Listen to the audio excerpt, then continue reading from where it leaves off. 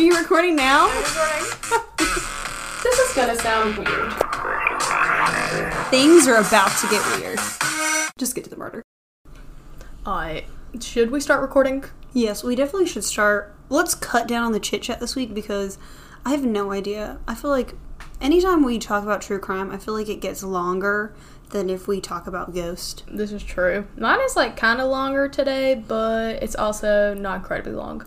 But hi, welcome to This Is Gonna Sound Weird, a podcast where we talk about true crime, paranormal, Bigfoot, Sasquatch, anything. You know, any of that. Anything weird. Basically anything that will have a TV show on, like History Channel or True TV, you know, anything like that. Anything.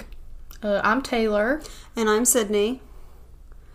And evidently we are very tired from the weekend because Taylor keeps going and saying something, and then I look at her, and then I will reply, and then she just looks at me, almost as if we just assume that y'all can hear our thoughts. Well, my brain has been thoroughly tested this weekend and this week. This morning, we were talking with my law school professor, and we all were so out of sorts that we all just kept going, "Don't you think?" And the professor was like, I don't understand what's going on. He basically was like, I don't even know how to answer y'all's question because you were not even making sentences. So yeah, it's been a long week. Yeah, this morning at work, I tried to answer the phone, like, "Hey, thank you for calling, this is my name." I was like, and I actually had to go, "I'm so sorry," and then I had to repeat it. The guy on the other end was laughing so hard, he was like, "I can't get it together." He was like, "I'm so sorry." I feel that. And so my story today, like I told Sydney, I did not get to read over it, so I'm not really sure how it's going to turn out. Well, I finished mine up this morning, so hopefully it'll make sense. Hopefully, at the very least, even if the sentences that I typed out don't make sense, hopefully I'll remember for the most part what I wrote and what I meant had said. Yeah. And I can just fucking tell you. That's kind of what I'm hoping as well. But who knows? It really could go either way. Hey, this is why... Oh, she got an email. That's how you know we're actually recording this. Yes. But, yeah, so this week's theme, hungry murders, is that what we decided? Yes. So, this is going to be a little weird because I feel like last week I was supposed to go first, but we did Bigfoot and you did the history of Bigfoot, so I feel like we're kind of out of sorts. So do you want to go first or do you want me to go first? I feel like you can go first because I think I've gone first the last two. Okay. And if people really hate listening to me... Then they'll hate listening to me even more. So they can listen to you first, in case they hate listening to me, and then when they turn it on and they're like, "Taylor's going first. God, I have to cut this whole thing off. I can't listen." So yeah, you can go first. All right, yeah. So, this may be a little long, so while we're recording, if you see that time stamp and you're like, "Good Lord," just give me that little wrap it up, and I will just talk really fast, like at the end of car commercials. Okay. What's your page numbers? That's a good indicator. Mine is 5 pages, but that doesn't mean anything because different font sizes. That's true. Spacings, things of that nature. Okay. So are you using Google Docs? Are you using Word document? We don't know. It's all different. But I'm just going to go right and tell you what my story is. I went a little different. I felt that maybe you were going to go a little bit towards the cannibalism. Maybe. Without giving anything away. So I decided to go something a little different. And when I was researching a different murder a few weeks ago, this came up and I was like, never heard of that before. Okay. So I'm doing mine on the Taco Bell Strangler. Have you ever heard of him? No, I have not. So it actually took place in Charlotte, North Carolina.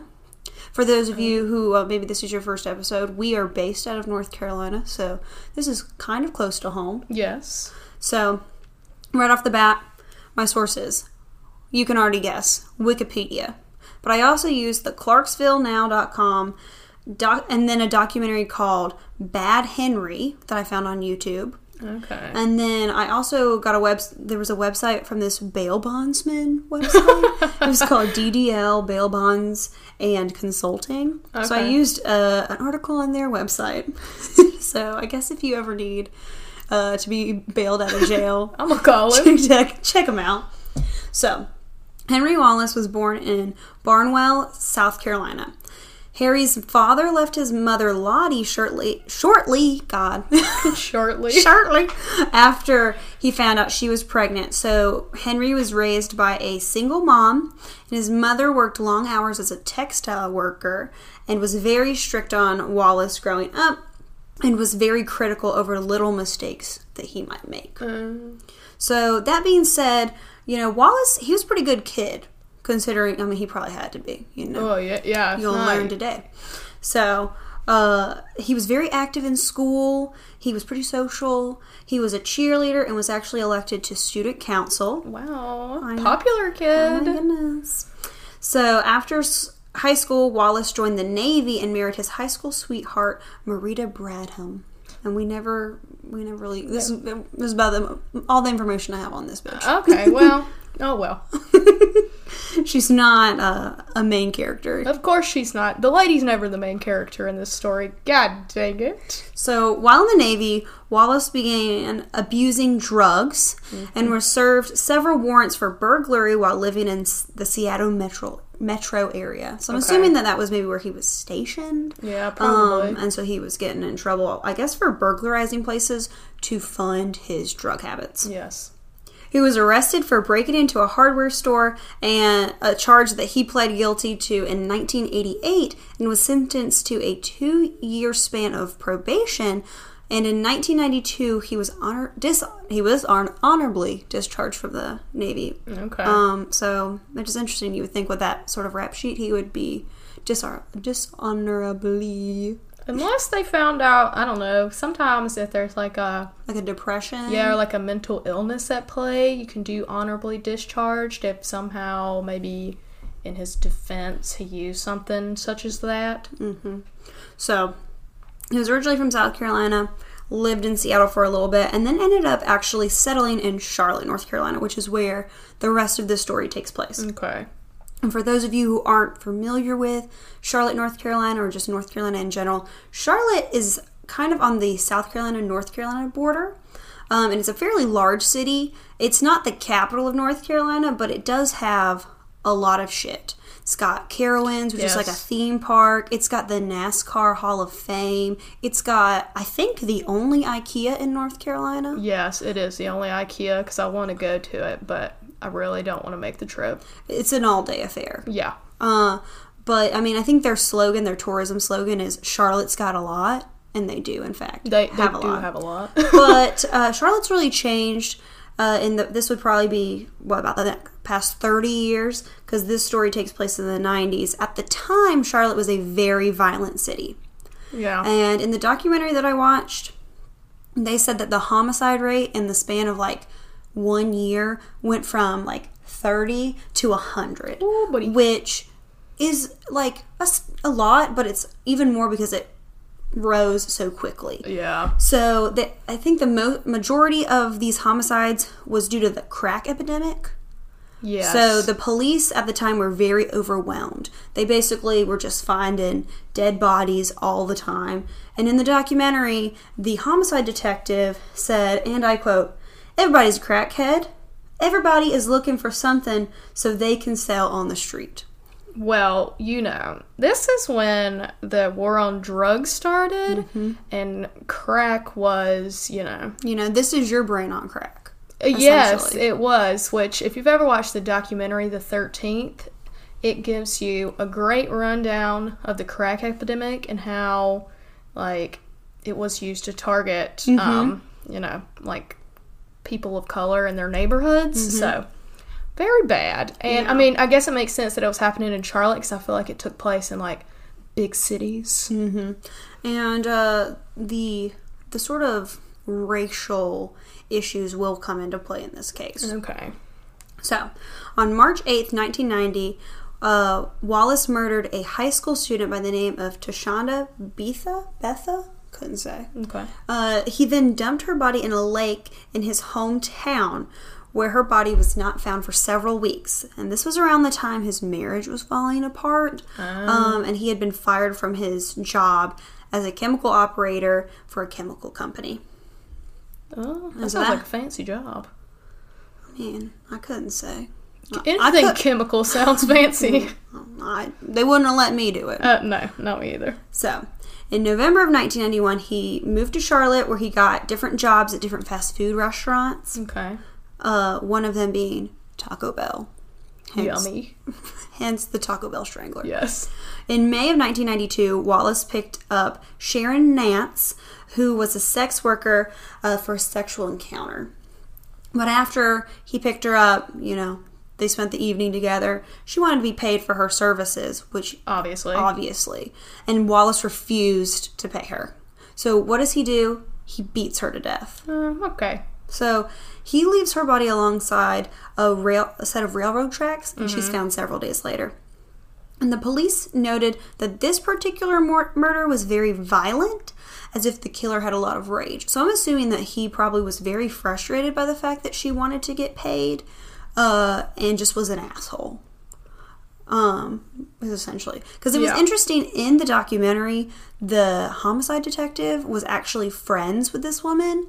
Like, he said that, like, when he moved to Charlotte, she was one of the people that showed him compassion in this big city. So he's, like, the homicide detective who was on this case took this very, like, hard. Which is interesting, because I feel like in a lot of cases, when, like, the victims are sex workers, they're like, don't pay any attention.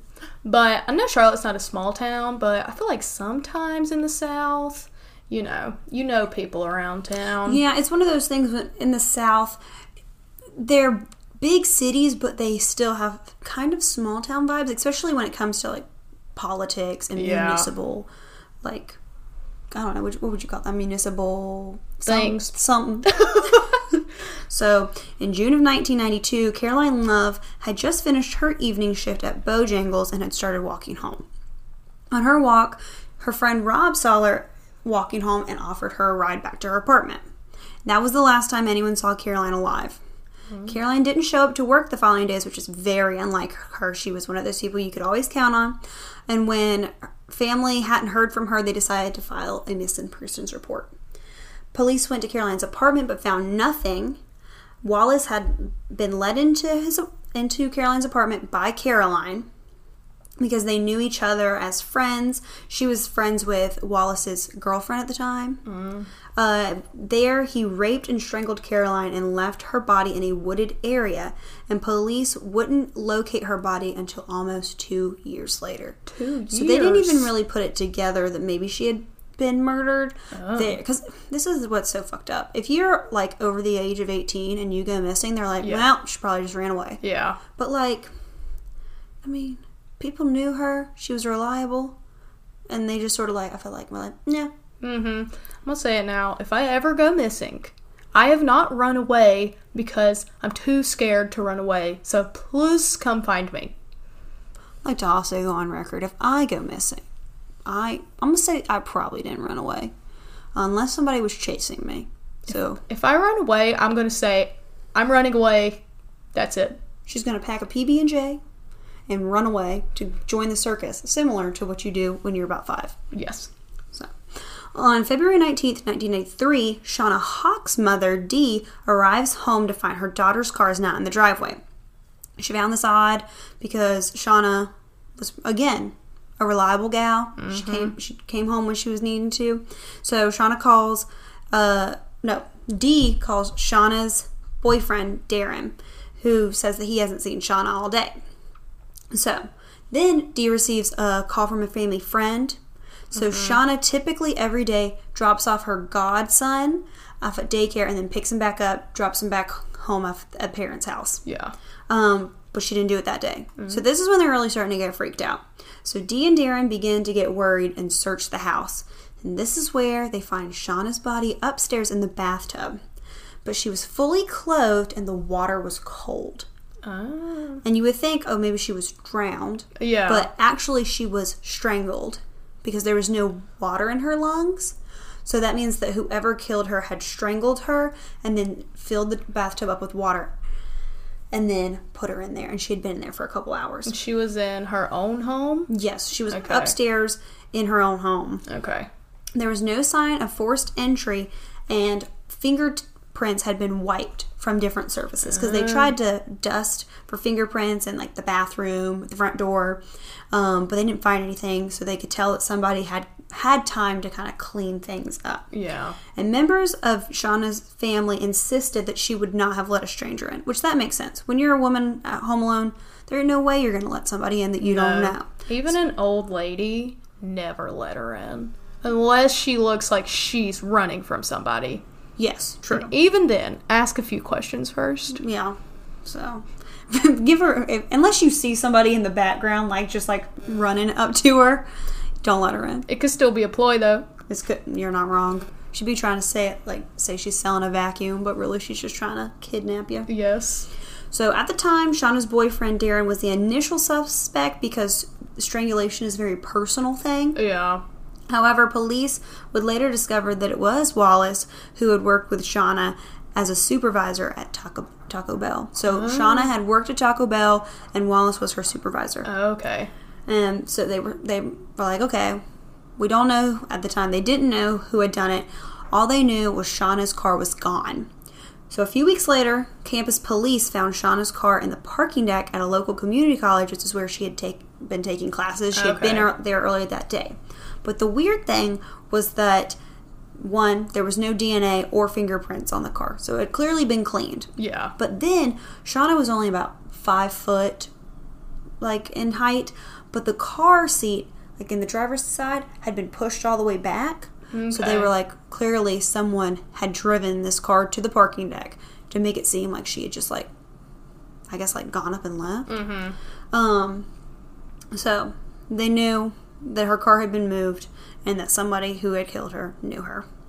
Now, on June 22nd, Wallace raped and strangled his co-worker, Audrey Spain, in her bedroom, which led police to believe she knew her killer and would have let would have let him in the home. Yeah. So, on August 10th, 1993, Wallace visited Valencia Jumper at her Columbia, South Carolina home. There, he raped and strangled her before setting her body on fire. Oh my gosh. But this, police would never be able to figure out, like, how this connected because they just assumed that this death was an accident. I guess maybe they thought she had fallen asleep with a candle on. But I'm like, why wouldn't you still do an autopsy? I feel like wouldn't there still be, like, I don't know, like, trauma of the neck if she was strangled? But I still feel like, well, they definitely should have done an autopsy to figure that out, but I feel like even in that case, they may have not connected it to the other ones because it seems like he's got similar things he's doing, but a lot of it, he's switching up, so it'd be difficult to say for sure. And this one's in Columbia, South Carolina, which Charlotte's close to South Carolina, but it's still not, I feel like, close enough to where you would necessarily associate it. But this is the fucked up part, is that Wallace would later attend Valencia's funeral with his sister. Jesus. Because his sister was friends with Valencia. Then, a month later, in September of 1993, Wallace visited his friend and co-worker Michelle Stinson at her apartment. Michelle was a single mother who lived alone with her 2 sons, and when police searched the home, they found that there was no sign of forced entry, and that Michelle had been raped, strangled, and stabbed in front of her oldest son. Oh, gosh. But I think he was still fairly young, so I think he was able to give a statement, but I feel like he was, all he knew was mommy got hurt. Around this time, Shauna Hawk's mother, Dee, had started a support group for mothers of murder victims. And she decided to publish a letter in the local paper directed towards the killer. Around this time, Dee also made statements accusing the police of not prioritizing the death of these young women, stating that if some of these faces were white, maybe these cases would be getting solved. And so all of these women were African American women? Yes. Okay. And I think in the documentary they had talked about, like, especially with Caroline, the fact that she was picked up off the street. Yeah. They were like, oh, well, maybe she's a sex worker. But I'm like, even if she was still brutally murdered. Yeah. It doesn't really matter. But I feel like they maybe it was because the police were so overwhelmed with cases, they were like, oh, it's a crack. Correct. Yeah, I just can't. Which, like... Or just won't. Yeah. Which is odd to me that with all these different murders, which maybe this was going on, like, all over the United States, that they wouldn't have maybe called in, like, some reinforcements, either from other cities or maybe even the FBI. But on February 21st, 1994, a neighbor stopped by the apartment of Vanessa Mack in the early morning because her neighbor every day would come and take the kids for the day so Vanessa could go to work. And she found that the door to the apartment was unlocked, and she was like, what the heck? So she comes in, she's like, Vanessa, what's going on? The door's unlocked, you know, you don't need to be you're alone with 2 kids. And she finds Vanessa's infant daughter was alone in the living room. Oh, no.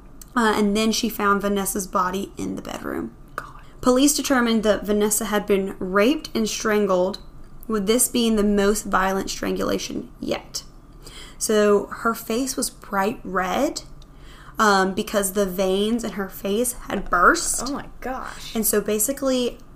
I don't know, I guess they determined this at the autopsy, that he maybe had strangled her and then would let go and let her sort of catch her breath, and then he would strangle her again, and then he would let off, and then he would do it again until eventually she just died. So her face was bright red because the veins in her face had burst. That sounds so terrible.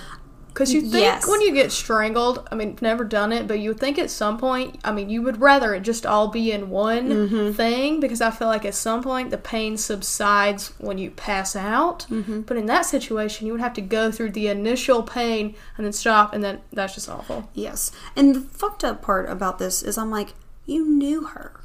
I know. Like, it's not, like, I don't know. Like, I guess, like, since he's obviously not well. No. But I'm like... on some level, you know who she is. Maybe that was part of it. Like, I don't know, doing it to people he knew was like his thing. I don't know. But Wallace had known Vanessa through her sister, who was a co-worker of Wallace. And police found that Vanessa's bank card had been taken, so they searched for charges on the card and found that it had been used at an ATM. So then they searched for that ATM footage, and they couldn't determine like who had used the card, but they could make out that whoever used the card at the ATM was wearing a like dangly cross earring. Okay. And that was all they got off of that. And then on March 8th, 1994, Wallace entered the home of Betty Bokum, who was a co-worker of Wallace's girlfriend and mother. Wallace raped and strangled Betty before leaving in Betty's car. Police put an APB on the car, and once they located it, they dusted it for fingerprints but couldn't find anything on the inside. So then they decided they were going to dust the whole outside. They dusted the sides. And eventually they found a palm print on the trunk. They determined that it belonged to Wallace. And then only a few hours later, after he killed Betty, he, in the same like apartment complex, he went over to Brandy Henderson's apartment. Brandy was a student and new mother, so she was at home with her 10-month-old son. God. He raped and strangled her as she held her son. Oh my God. Then he attempted to strangle her baby son with like a piece of cloth, because typically with the victims he would use like a towel or a shirt. So he tried to do that to the baby, but luckily it was unsuccessful. So Wallace left with some valuables that he planned to pawn so that he could afford some more crack. Then Brandy's boyfriend Lamar arrives home from a night of work. He finds Brandy's body and discovers that somebody has attempted to also strangle the son. Luckily, he's able to untie the cloth, but he is just so shook. I don't understand why he would try to strangle the baby in that case. I mean, it's a baby. I mean, clearly he has no thought pattern, but it seems almost as if he's like escalating, because he's left children in the past. Yeah. And he's left children older than like an infant. Yeah. And it's weird. I don't know if maybe he just did it because like she was holding him when it all happened or what. But police question Lamar, who's the boyfriend, and ask him, is there anyone that Brandy would have let in? Yeah. You know, is there anyone you can think of that she would let in if you weren't home? And so he gives 3 names, and one of those names was Henry Wallace. So they pull up a file on Henry Wallace, and they find that obviously he has some mugshots from his previous arrest, and they determine that he has the same little cross earring from the ATM footage. So this is when they all start putting it together, that maybe this is all one killer. Yeah. Which, again, I get that this was like, there was homicides all the time, but I'm like, wouldn't you find it odd that all these women are dying of strangulation? Because in the documentary they talk about how strangulations are very few and far between. You maybe get one strangulation case a year, and typically it's like a domestic violence case. Yeah, I feel like if it had something to do with like the crack epidemic, I feel like usually when people would kill, like if you would kill somebody over like drugs, you would probably, I don't know, like stab them or shoot them, just more in like a, I just need you to get out of my way right now. Yeah, it's not necessarily a personal thing. I think strangulation is very personal. Yeah. There's a lot of rage behind that. So, police then decide to interview Wallace's girlfriend, Sadie McKnight. And she agreed that Wallace was a very nice guy that any woman would have let in. You know what I mean? Like, because essentially, like, he was just like kind of like a brother to most of these women. Like, he had never made a pass at them. You know, they could trust him. That he would listen to them complain about their boyfriends. So, like, they all felt very comfortable. Maybe he came over to, like, help them work on something. Especially if these women some of these women were single. Maybe like, oh, I need help hanging something. Or my toilet's not running or something. You know what I mean? Yeah. Now, she did say that she was trying to keep Wallace on the straight and narrow because he did have a drug issue. But, in her opinion, he had a good heart. Okay. So, obviously, he was playing these people like a fiddle. Yes. So, around this time, Wallace robbed and strangled Deborah Ann Slaughter, who had been a co-worker of his girlfriend Sadie, and stabbed her 38 times in the stomach and chest. Jeez. Her body was found on March 12th, 1994. So, clearly, he is getting worse. Yeah. They're getting more violent, more prolonged. Yeah. So, then, the next day, Wallace is arrested. And then police interrogate him for around 12 hours. And eventually, they end up getting him to confess. So he confesses to the murders of the 10 women in Charlotte, as well as the murder of Valencia Jumper, which they were like, who like in Charlotte, they're like, who is that? And he was like, well, that's the girl from South Carolina. So, during the investigation, Wallace ended up praying with detectives. Oh. I think that's like how they ended up getting him to like finally admit it. Is that he was like, I've done a bad thing. And so they're like, well, let's pray together. Again, Bible Belt. Yeah, you think that'll fix everything. You just pray about it. It won't. It will not bring back those 10 women. So, then he proceeded to write down the names of those he had murdered. And then he proceeded to lead detectives to the place where he had left Caroline Love's body. So, in the documentary, the main homicide detective specifically was like talking about how shook he was about the fact that he was sitting in the back of a car with this serial killer who literally was like, take a left here, take a right here. Yeah. And then walked them through the woods where she was. That actually kind of happens in my case, too. Which I think they do that sometimes with a lot of cases if they're like really like need to find a body. Yeah, it's like because it definitely helps. I feel like the victim's family gets some closure, because you got to think they had a funeral for her, but there was no closure. Yeah. So the community was shocked by the news that Wallace was the man behind these murders, because again, he was friends with all of them. So they're like, what? Like, this is the weirdest part. He attended most of their funerals. Ugh. Like, in the documentary, it was so sad because victims, family members, they would talk about, like, he hugged me. Ugh. He hugged me and said, I'm so sorry for what's happened. Oh, my God. So, it was so sad seeing that. And then in 1994, police asked the FBI for assistance, like, trying to come up, like, with a case for the trial. But the FBI said that the murders were not the work of a serial killer. To which I wrote in my notes, bitch, what? How not? They were talking more about, like, I don't know, like his mental illness or something, but I was like, to me, you're still a serial killer. Yeah, and he's in the list of United States serial killers, so I don't really know. That's weird. Yeah. But I do find it interesting that they wanted his help, like the FBI's help for the trial, because for me, I would have probably called in the FBI, like when we were having all these murders, especially if they were all strangulations. Yeah. But again, this is one of those scenarios where I'm like, did they sort of neglect these cases? Possibly. And they also probably, if they did have a lot of homicide, they maybe, I don't know, people were working on different stuff, and so maybe they didn't realize that all this was kind of connected. Also, I still feel like at some point, like, serial killers, like, still weren't as well known, even though we are in the 90s. Mm-hmm. I feel like it's still maybe wasn't your first thought.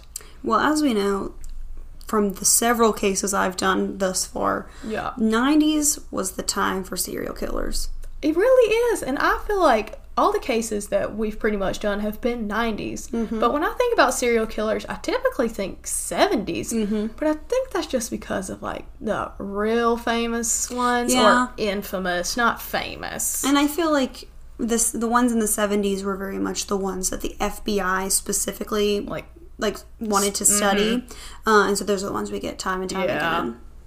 But still insane that, like, even, like, in the 90s, I know that was almost 30 years ago, but, like, that still doesn't seem that long ago. Like, we were alive in the 90s. Yeah. So Wallace's trial was delayed over the next 2 years over choice of venue, DNA evidence from the murder victims, and jury selection. Okay. Because I think they probably wanted very specific jury members, especially with this being a case that involved a bit of, like, racial injustice. Yeah. So they probably needed to be a bit selective about that. During his trial, psychologist Faye Sultan testified during the trial that Wallace was a constant victim of physical and mental abuse from his mother since birth, and that he suffered from mental illness at the time of the killing. She argued that a life sentence would be better without parole than the death penalty. Okay. But, like, here's my thing. Like, yes, he probably had some mental illness, but I'm also like, what's the difference between, like, him and another serial killer that had something else? You know what I mean? I don't know. I mean, I feel like you're just going to argue whatever you think will be best. But my thing with, I mean, I know there's a lot of nuance with the death penalty, but when you do, like, if you get a death penalty, it's pretty much just a life sentence. Because I feel like a lot of people who probably get the death penalty, they don't ever actually even get, like, executed, probably. Mm-hmm. Because executions are so few and far between. Mm-hmm. So, I don't know. I feel like a lot of them probably just end up dying on death row. Yes, they do. Also, in case you didn't know, just because we pay taxes, you have access to the government website that'll tell you every single person that has been executed and every single person that is on death row. Also, I'll go a step further. You can look up just about anybody who's in prison. Really? Or anyone that's been arrested. Yes, we looked at people, me and my mom looked at people from our hometown that we knew had been, like, getting, like, DUIs and stuff. So pay your taxes. That's what you're getting. Okay. I pay my taxes. You're getting that piping hot hometown tea. On January 7th, 1997, Wallace was found guilty of the 9 murders, and on January 29th, he was sentenced to 9 death sentences. Oh. Following his sentencing, Wallace made a statement to his victims' families.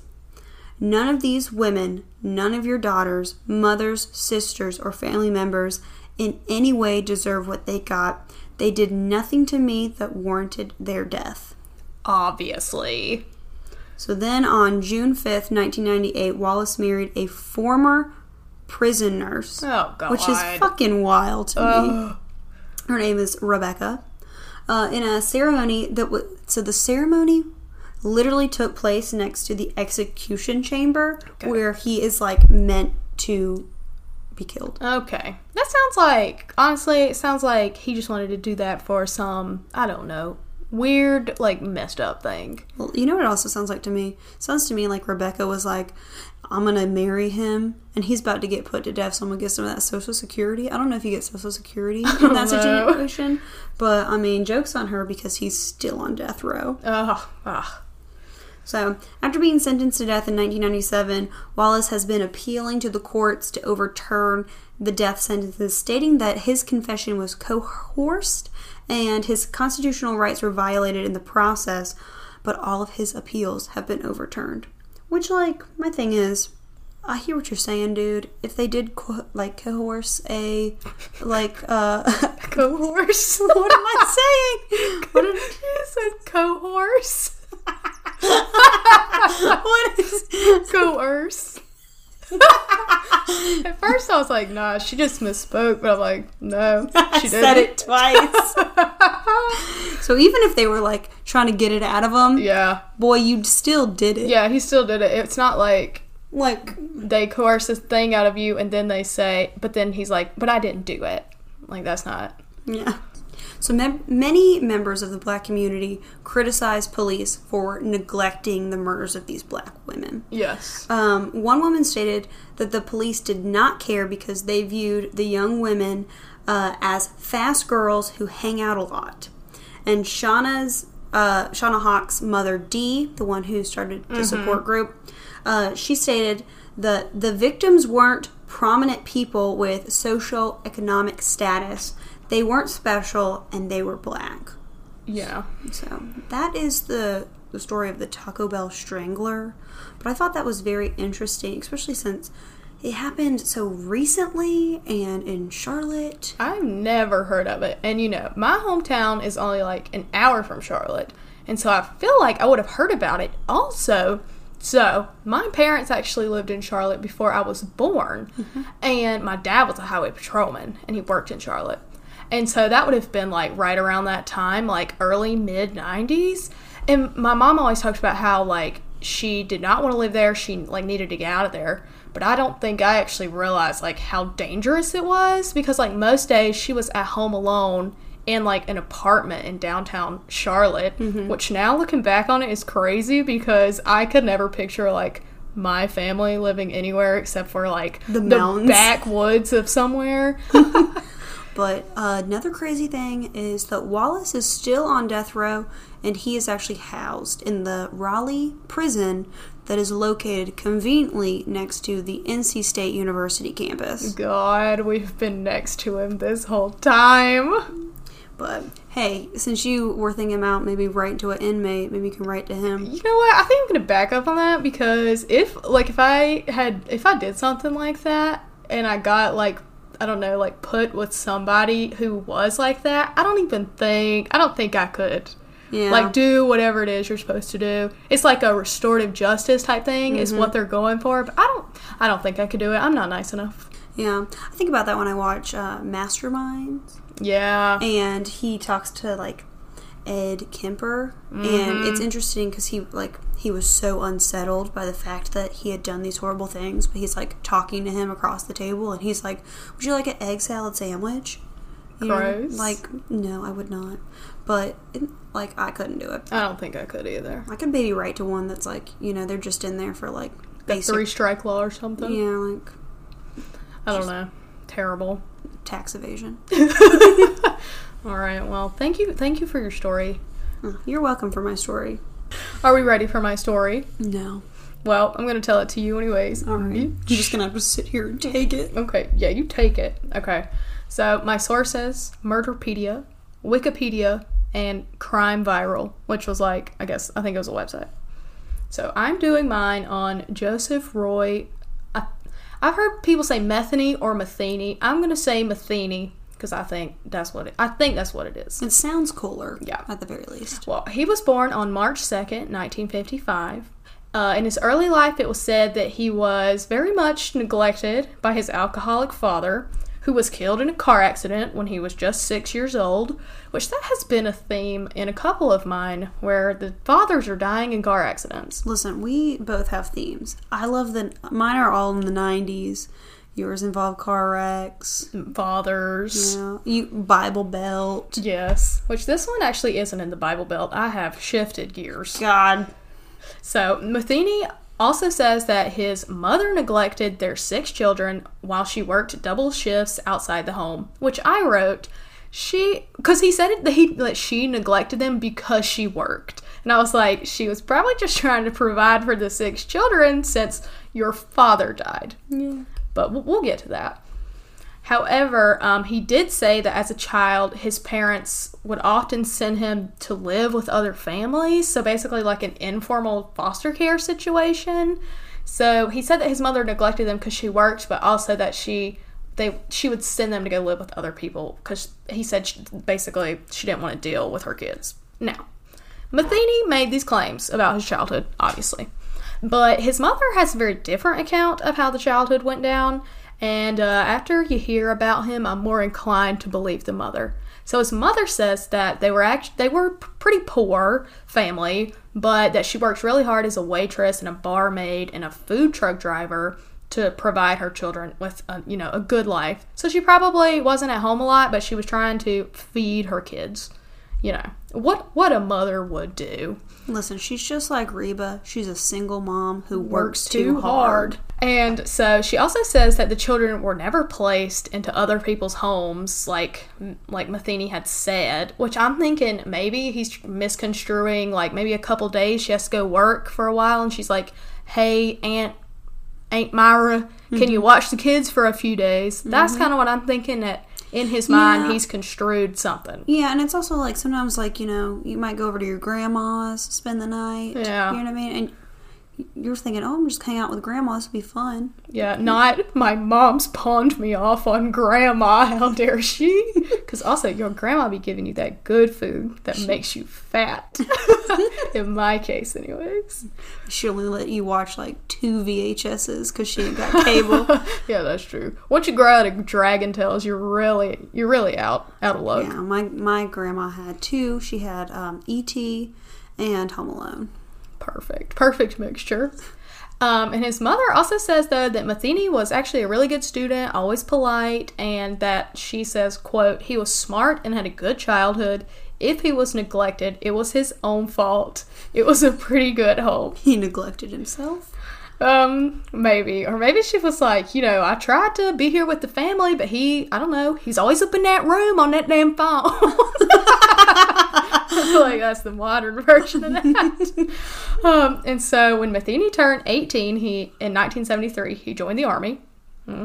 According to him, he served a tour in Vietnam and had become addicted to heroin while he was working in an artillery unit there.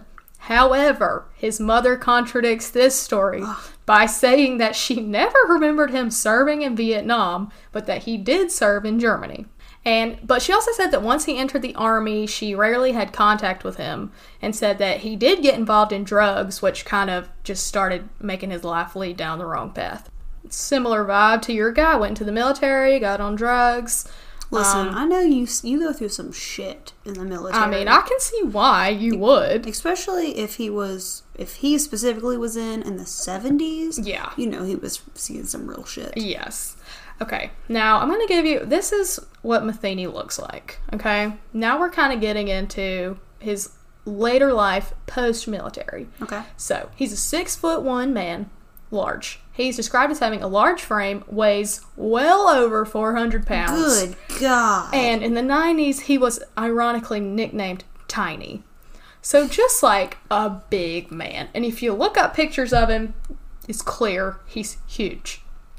And in a podcast I listened to, it was like, they kind of named the podcast after like how big he was. So it's like, I don't know, they considered it as important. I don't necessarily know if it's too important, but there you have it. He was large. So large and in charge. Yeah. So after he left the military, he lived in Baltimore, Maryland, and was spending lots of time in bars, hanging out, in homeless camps with people.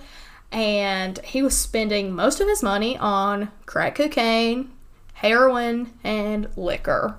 And despite all of that, though, he actually held a steady job as a forklift driver and was typically described as intelligent, well-spoken, and well-mannered. So he had a drug problem, but it wasn't necessarily affecting his everyday life. Do we think that people at his work necessarily knew that he had this drug issue, or do you think he was able to keep it hidden, or do you think it was more like, well, he can do whatever he wants after 5, but... Well, so he goes back to work at this same place later on in the story, and I think that it seemed to me almost like it was like a friendship situation, and so it was kind of like, you know, you're my friend, I work for you. Maybe they did know he had a drug problem, but they didn't really care because it was like he could keep his job as long as you're doing what you're supposed to do. And I don't think he himself was homeless. I think he just liked to hang around those people, I think. So, now, the really a terrible part of the story, I went on Murderpedia, and it gives basically his confession. And so, that is what I'm going to tell you first. Okay. It's his account of everything that happened. And then I'll tell you, it's a slightly less detailed account, but it's what was more accepted in court later. So, this is his account. So, he says it all started in 1994. At this time, he was working as a truck driver. And one night he was working like overnight, and when he got off that night, he went home as usual. And when he got home, he realized that his, quote, old lady, so he didn't specify whether it was a wife, a girlfriend, just a partner. It was his old lady. Just a person that lived with him, I'm guessing. But they had a child together, so I'm just going to stick with girlfriend. Okay. He had realized that she had moved out, taken everything with her, including their son. And he said that he didn't really care that she left, but he did care that she took their son.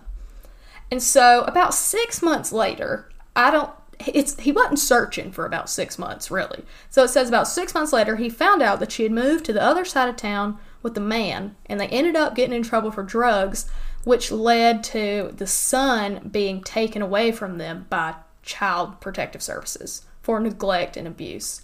And Matheny wanted to try to get his son back, but he said he had no chance because he already had a criminal record. So basically, he was like, there's no chance I'm going to get my son back in court, so how dare this lady get him taken away from her? Mm-hmm. I'll be honest, I think the son probably shouldn't have been in either situation, no matter how you cut it. So, at this point, he decided he was going to go find his ex-girlfriend and the new man she was with. And he was told that they had been seen under a bridge with some people that would often, do drugs under there. Okay. So was it necessarily that they were just hanging out, or do you think that they had become homeless at that point? Well, I don't know, because at this point they could have become homeless because they did get in trouble for drugs, but I think that they had probably been hanging out there before they actually got in trouble. And so when he got there, they weren't there. But there was 2 other men there, and they were just homeless men just sleeping on a mattress under the bridge. And so he decided that he was going to kill them.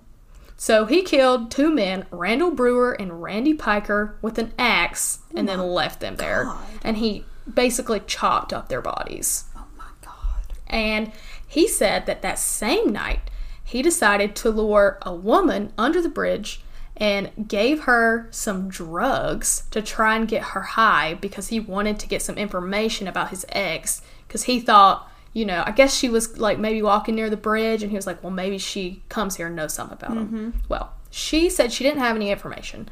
And so he got mad she didn't have any information. He beat her, raped her, and then killed her and placed her in some bushes nearby. He then lured another woman to try and get some more information, I guess. Oh, God. So he says. Son, look her up in the phone book. Well, I guess if she ain't got a house at this point, maybe you can. I don't know. But he did the same thing to her as he did to the first woman. So beat her and raped her and killed her. But just as he was about to go place her body in the bushes, he saw a man down near the river fishing. And the man looked up at him. And so Matheny, having had a witness, grabbed a steel pipe that was laying nearby, ran down to the man, and beat him to death with the pipe. God. And after this, he took the 2 women's bodies and the man's body and placed them in the river and weighed the bodies down with rocks. So I guess, that'd be harder to find. So, like I said, to put it into perspective, in one single night, he killed 5 people. And I'm just picturing, how does this even happen? Because I don't know where the bridge is, but I would see, has nobody driven by, seen something weird going on? I don't know, because I feel like it depends on what kind of, I feel like some bridges, there's no one that lives there. But then, like, sometimes there'll be, like, houses or something. So I'm thinking that this must be a pretty, like, quiet area. Yeah. Probably nothing but, like, maybe, like, a dock or two underneath the bridge. But I don't know. Because what city is this in? Baltimore. Yeah. So I feel like maybe if... I don't know much about Baltimore, but maybe it's, like, over by, like, some shipping containers and stuff. And so it must be fairly quiet. Also, if you think, like... If this is where people do drugs and hang out, there probably are not that many people just, like, cruising through the area. True. And if you see something as a normal person, odds are you're probably not going to want to get involved. No, definitely not. And so, after he killed these people, he cleaned himself in the river, and then cleaned the crime scene as much as he could, and then left. But, about 2.5 weeks later, he was arrested and charged with the murders of the first 2 men that he killed that night. So, the men on the mattress. He spent close to 18 months in the Baltimore City Jail awaiting trial. And then when it got to trial, it lasted about a week. But in the end, it was dismissed. Wow. Guess who can't speak English now? But in the end, it was dismissed for lack of evidence. Because I didn't even get into this part because it was very, like, construed. Basically, there was other people that at the time they thought could have been like guilty of this, and so they didn't have enough evidence against Matheny to actually charge him with it. Especially if maybe, like, it kind of seems like he's sort of a random guy. Yeah, he wasn't like a person that would typically be around there, so I think they thought it was more of a personal thing than what it was. So when he got out of jail, he went back to talk to the old boss that I think he worked for him at a pallet company when he drove, like, the forklift. Okay. So he went back to see if he could get his job back. And there was a small trailer located on the property, and he told the boss that he was like, if you'll just let me stay here, I will, like, basically be, like, security for the place. Like, I'll keep an eye on it, make sure nobody gets in. And so the boss was like, okay, yeah, I'll do it. Which to me, it kind of seems like he was just doing him a favor. Like, he knows he needs somewhere to live. He's probably not using this trailer. So, sure, you can stay there if you want to make sure no hooligans get in. That's fine. The boss agreed. Gave Matheny the keys to the front gate and the main building. And this pallet company, for reference, is on a very isolated dead-end road. And Matheny said that it was perfect for what I wanted to do. Oh. So, clearly the 5 murders he did that night were not a random, isolated, like, passion thing. So, when he moved into the trailer, he lured 2 women to the trailer, which were Kathy Ann Magaziner and Kimberly Spicer, and killed them and cut up their bodies. And this, I wrote, is where it gets majorly fucked up. He cut up the meat from their bodies and placed it in some Tupperware bowls, and then placed the bowls in the freezer. He took the rest of the remains of their body and buried them in shallow graves in the woods behind the company. So over the next couple of weekends, he opened up what he calls an open pit beef stand. So basically like a barbecue stand. Oh, no. He sold roast beef and pork sandwiches, and he mixed the pork meat with the women meat that he murdered. Oh my god. You know what this reminds me of? You know, fried green tomatoes? Yes, that's exactly what it reminded me of. Yeah. For those of you who haven't seen or read the book Fried Green Tomatoes, essentially the woman is getting beat by her abusive husband, so her friend ends up killing him, like because the man's trying to, like, kill the wife, and so they kill the man on accident, and then in order to not get in trouble, they basically serve his body at a barbecue restaurant in the South. It's a very interesting movie. It stars Kathy Bates. I'd recommend. It's a very good movie. It's kind of sad too. It is kind of sad, but it's not as sad as, like, Steel Magnolias. True. So, he was serving these people actual human meat in these pork sandwiches. And he said everything was going well. A lot of people were eating the sandwiches and liked them, but he ran out of what he referred to as his special meat, which is just terrible. So, since he ran out of his meat, he decided to lure another woman back to his trailer named Rita Kemper to what he said was to kill her to get her meat again. Which is so weird to me because I feel like if you're like cannibals want to eat the meat themselves. Mm-hmm. Why is he wanting to like feed it to other people? Yeah, unless he gets like some sort of like arousal from watching people eat it and like knowing that he's like pulled one over on them. I don't know. Yeah. So when he got Rita back to his place, he ripped off her clothes and started beating her. He said that she was screaming and fighting him throughout the whole ordeal, and that he turned away from her for a split second, and in that second she was able to run out the door of the trailer, and there was an 8-foot fence with barbed wire on top that surrounded the whole company property, so she was running, but luckily there was a stack of pallets next to the fence about 10 feet high, so she ran, jumped on, like climbed up the pallets and jumped over the other side of the fence. And so she was able to run to the road, and luckily a man in a pickup truck saw her, and she was able to get in the truck with him. Oh my God. So he drove her to a nearby gas station, and they called the police. Now, this next part varies from what actually happened, but I'll mention why I think it varies. So Matheny then said at this point he knew the cops were coming to get him, so he didn't try to run. Instead, he grabbed the woman's clothes, went to unlock the gate to the property, and when the cops arrived, he basically was just like, yes, I did it, take me to jail. Almost like he thinks he's some sort of like, it seems like a big ego move. Yeah. And so they immediately began questioning him, he said, and he confessed to all that he had done. And for a month, they kept taking him back to like the trailer and to places under the bridge to where he had committed the crimes to try to like collect evidence and like locate the bodies. He said he only buried 2 women on the property, but he had placed their remains in 7 different locations. And so it took them a long time to find like the whole body. Yeah. Which, I mean, I guess it was just like bones mostly at that point. I don't know. And during his confession, he said that his only regret was not killing his ex-wife. That's what I thought he was eventually going to do, which is why I'm just a little confused about.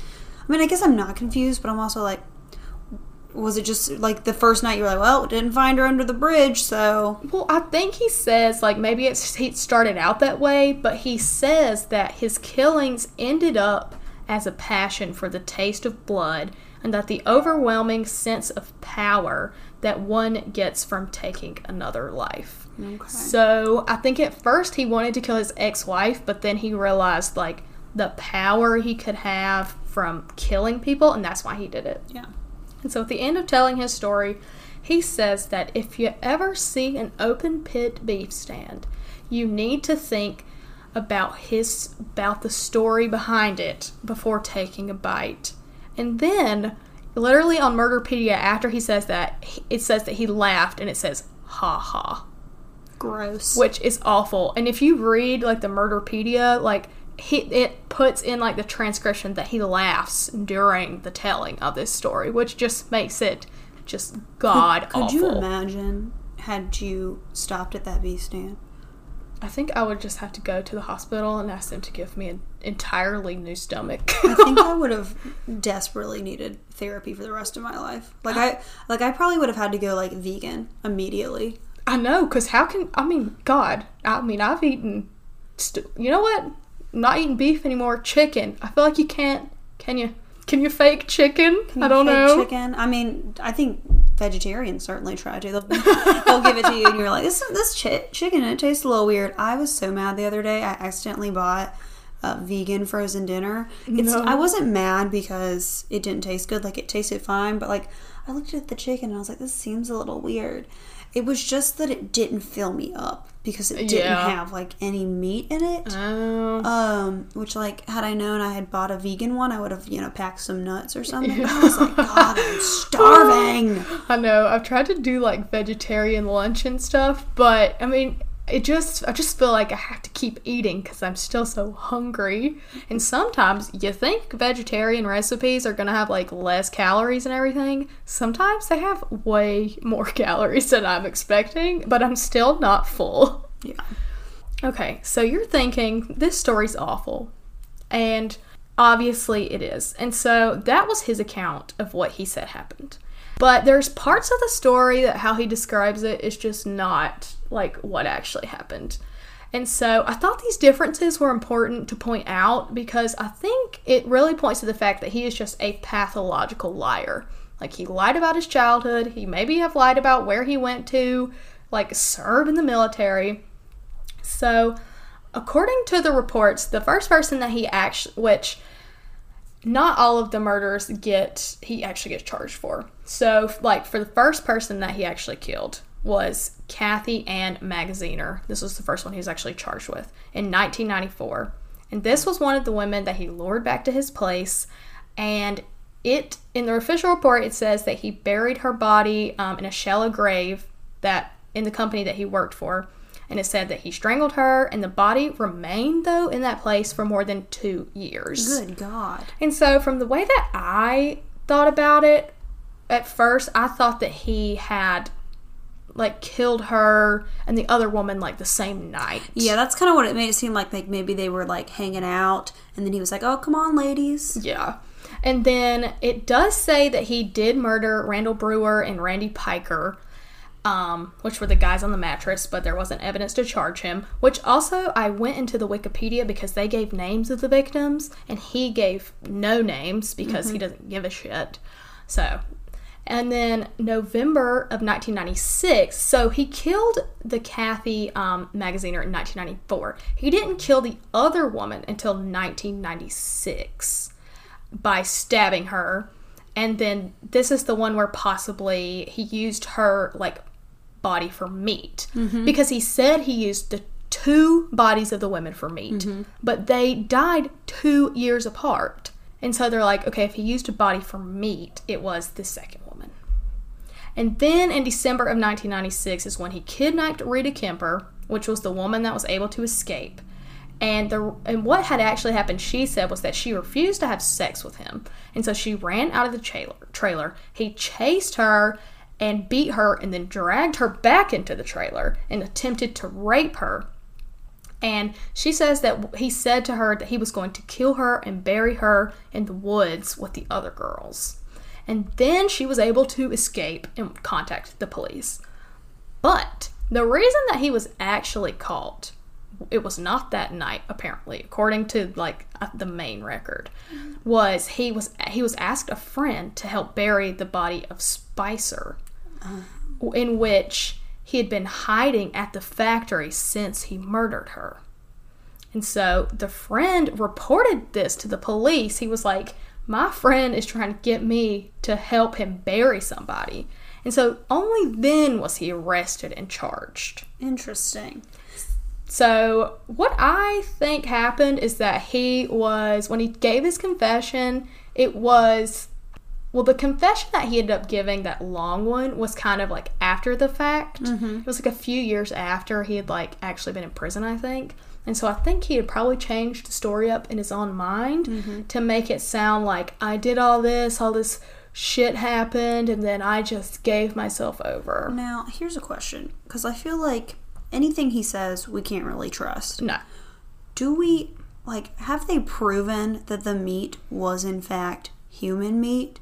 Or do you think that on some level he could have just told people this to fuck with them? I think that is a possibility because at that point they wouldn't have even been able to prove if it was human meat, because if whatever he said he was selling, it was gone. Because he clearly said, I ran out.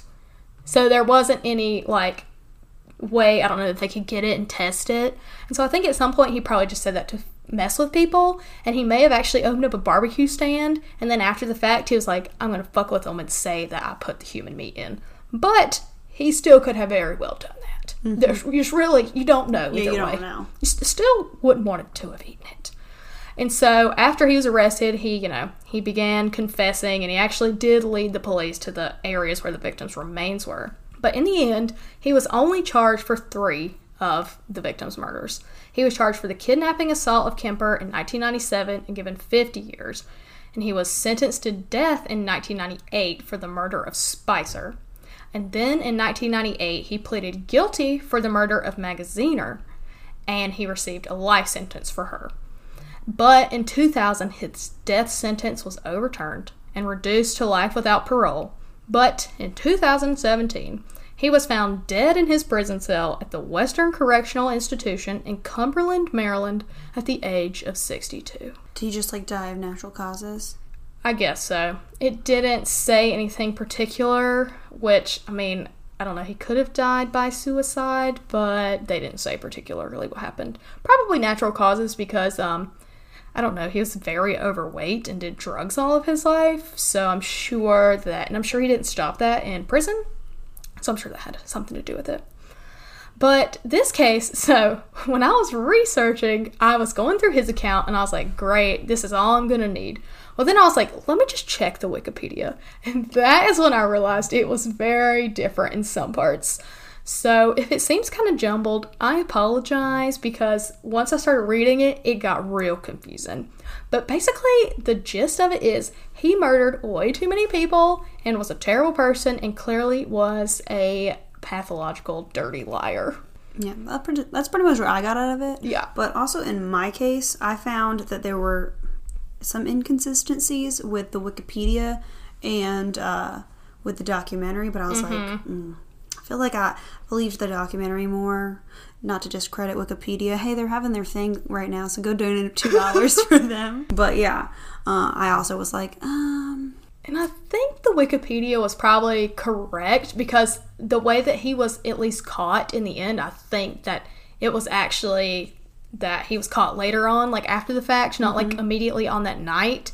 And so. But also I feel like sometimes with Wikipedia, because it's written by random people, they're just sort of this is what's happened. Yeah. This is just what happened. Whereas if you look at different other websites, you can kind of be like, you add a little bit more flavor to it, and you also make the victims seem like actual humans. Yes. Which I feel is very important because sometimes on Wikipedia they're like, oh, yep, this is what happened. Yes. And so if you know anything about this case that I told and you're listening and you want to correct me, please feel free because I've actually been interested in this case since I heard the True Crime Garage episode on it years ago. And so when we're doing Hungry Murders, I knew I wanted to talk about this guy. Not this guy, because I hate him. Fuck him. But just talk about it in general, because it just really, some of them, some murdered stuff just really catches your attention for some odd reason. Yes. Sometimes they just resonate with me, and I just, can't stop thinking about it. Because, the main serial killer, known serial killer that resonates with me the most is BTK, and I just cannot. One day, if we do cover him, I think we should, both cover him together. There's too much in that case for Way it too to much. be, us trying to shove 2 different things into an episode. Anyways, well, thank you all for listening. Thank you for listening. Thank you for bearing through that. Yes, I know that was a little bit rocky. Me and Taylor are both tired from the weekend, tired from just existing. This is true. Also, I can definitely feel that the seasons are changing, and I feel like my allergies are a little bit acting up. Yeah. Well, please rate and review us on iTunes, 5 stars preferably. You can say something nice, please. Please say something nice. If you're going to have criticism, make sure it's constructive. Yeah. And if you're going to do that, just email it to us. Don't put it out there for the world to hear. God. And you know what? If you do want to email us, you can email us at thisisgonnasoundweird@gmail.com. Yes. Please email us your stories. Yes. Our Weird Wednesday episodes come out the last Wednesday of every month. Yes, they do. So next week's theme is unsolved. Anything. Paranormal stuff that's unsolved. True crime that's unsolved. Math problems. I'm just gonna come in with a giant math problem and read it. And they'd be like, can't solve it. Solve it. That's the end. It's gonna be a mini episode. Very teeny tiny. But don't forget to follow us on Instagram at Gonna Sound Weird Pod. And on Twitter at Gonna Sound Weird. Yeah. That's about it. Yep. Please come back next week. It'll be better. I It'll promise. be better. We'll get more sleep. I would have started my new job by now, so hopefully hopefully I'll be happier. You'll just be refreshed and renewed. I'll be so refreshed. At least I'll be eager because I'll be like, shit, change of pace, I guess. Honestly. All right. Well, this episode was pretty weird. That was a shit show. That was weird, but hopefully next week will be less weird or maybe even more weird. Yep. All right. Goodbye. Goodbye.